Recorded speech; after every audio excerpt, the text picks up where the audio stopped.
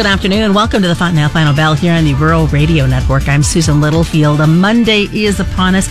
There's a lot happening in the world, a lot continuing to happen as we continue to see the COVID-19 continue to spread. So before I wanted to jump into Final Bell, I wanted just to say our thoughts and our prayers out to everybody that's being affected, those in the agricultural industry that are being affected, dairy producers that are having to dump milk because of it.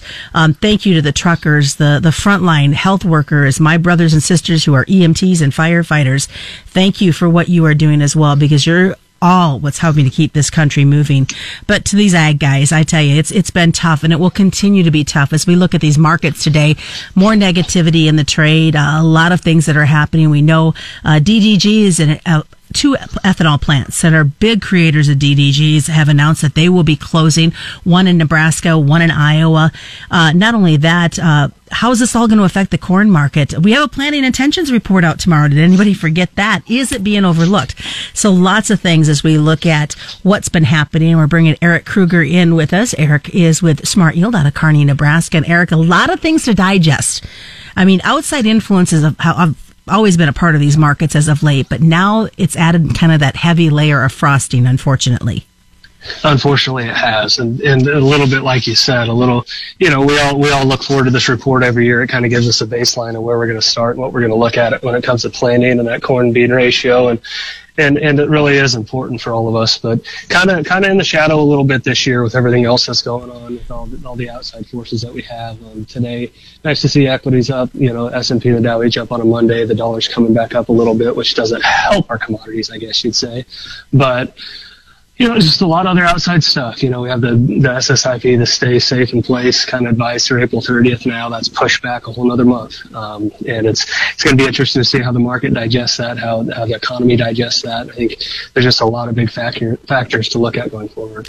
Well, let's talk a little bit about this report tomorrow, because in many ways it has been overlooked. I mean, we've talked about it here and there that we have this planning intentions report. Last year, we saw the information pushed back because of flooding. This year, we're going to get a report, but it just seems to have been swept under the rug for the most part. Yeah, a little bit. And I think it's because people believe the trade is kind of recognizing that acres are going to be up.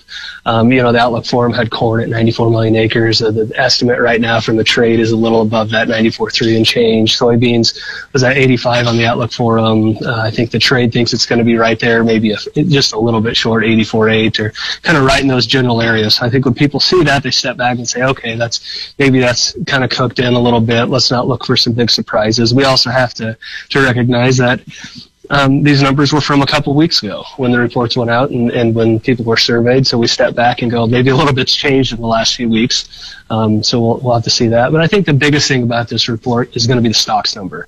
With what's happening in the ethanol market, carried over from the crude market, corn stocks are going to be the lowest we've seen them for a little while. But how does that change with ethanol usage probably being ratcheted down?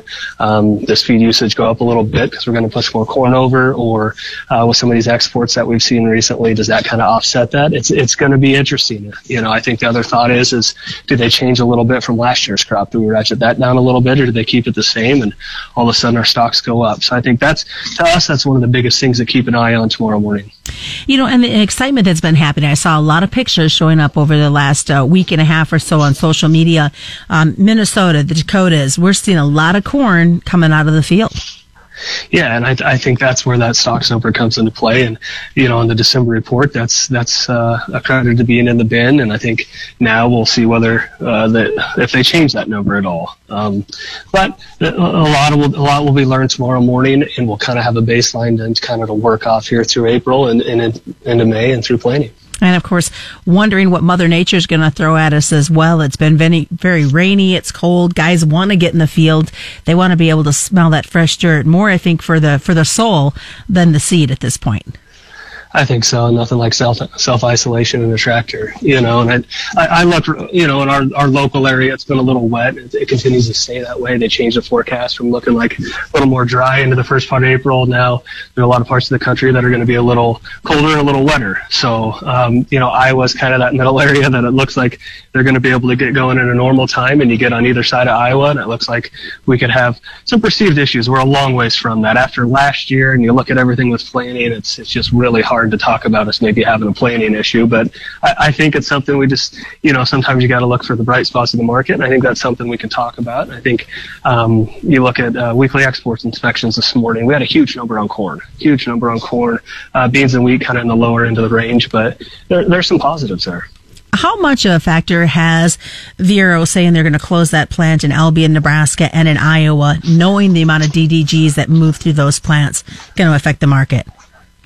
I think that's yet to be seen, but it's one of the biggest concerns we're getting in phone calls is going, hey, where are we going to get this from if we can't? What are we doing about it? And a lot of guys are looking to procure some more corn to grind. And I think if we knew how long it'd be shut down, we'd have a little more definitive answer, but we don't know. Hopefully we can kind of work through this, and it's short-lived, and by the summer we're not talking about that anymore, but that's all speculation. We have no idea how long it'll last. So I think right now it's a very real issue. It's going to affect our stocks. It's going to affect the demand side of things for old crop corn, and going forward, it's just something we're going to have to deal with. And you looked beyond that and the effects, the soybean market. We saw a mixed type of market trade today. Are they just kind of following along on the coattails for the most part to the rest of the grain complex? Yeah, and they've had some positive news here. We had an announcement this morning of another 285,000 tons to Mexico for 2021. And you look at the funds going from a short last week, covering that up on the managed money side, almost to neutral. So that's kind of positive. There's some stories out of South America where we're seeing some, potential delays in the supply chain and where they're getting trucks moved to just because of shutdowns. We've seen, that added thought that China's going to start buying more soybeans. We've had really a 60-70 cent move up. We've got more coming up. It's the Fontanelle Final Bell.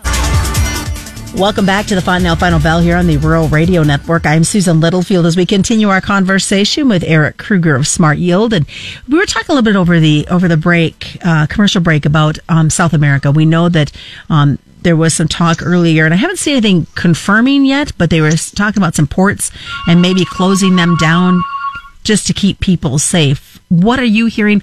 What does that in turn then mean for some export opportunities for us with beans, knowing that there's some negativity in there with the dollar?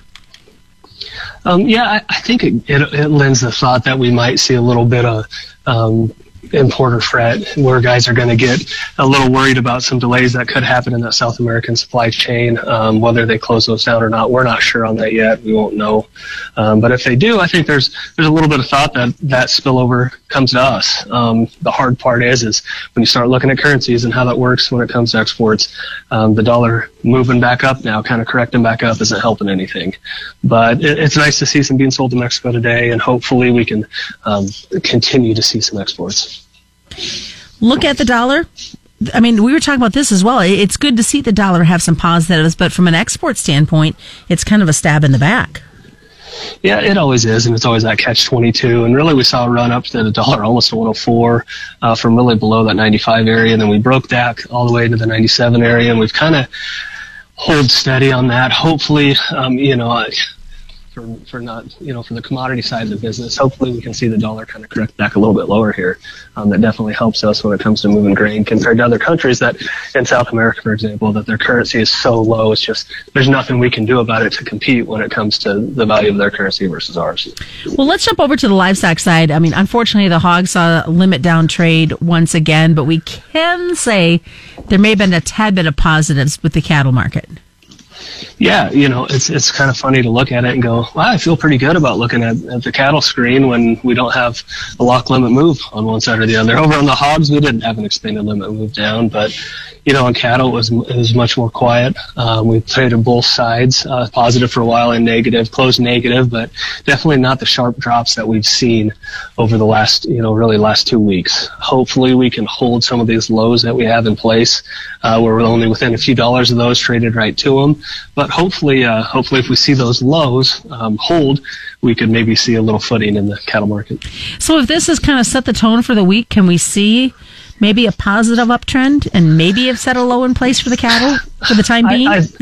I hope so. Beef's going to start probably setting back. We had an amazing run on the beef side of it over in the cutout, and I think that's going to come back a little bit. We had the cash market trade up as high as a limited trade up to 122, really that 120 area solid, and I think the thought is that'll be a little bit lower this week, but when you step back and look at April cattle coming off the board today, on the close in this $99 area, there's still this huge discrepancy between cash and the futures market. And the job of the market is hopefully to see that come together somewhere in the middle. And hopefully we'll see that, which means maybe we do find a little support in here. The box is traded lower as well for a Monday. Yeah, and I think that's probably a limiting factor a little bit as well with us seeing cash go anywhere. Okay, so these hogs, triple digits lower, expanded limits today, not the way you want to start out a Monday. Yeah, not the way we want to start out a Monday over in the pork complex. And I think that's really just a product of really a short-term supply that we have that's really strong, not as strong on the demand side. So we're probably going to need to see a little bit lower of a price. We saw the cutout break almost, $10 last week in the last 4 sessions. So I really think that seeing a little correction there is probably warranted. It's hard to say that when we're trading here in this low 50 area, but right now it's just a lot of supply and not a lot of demand right now.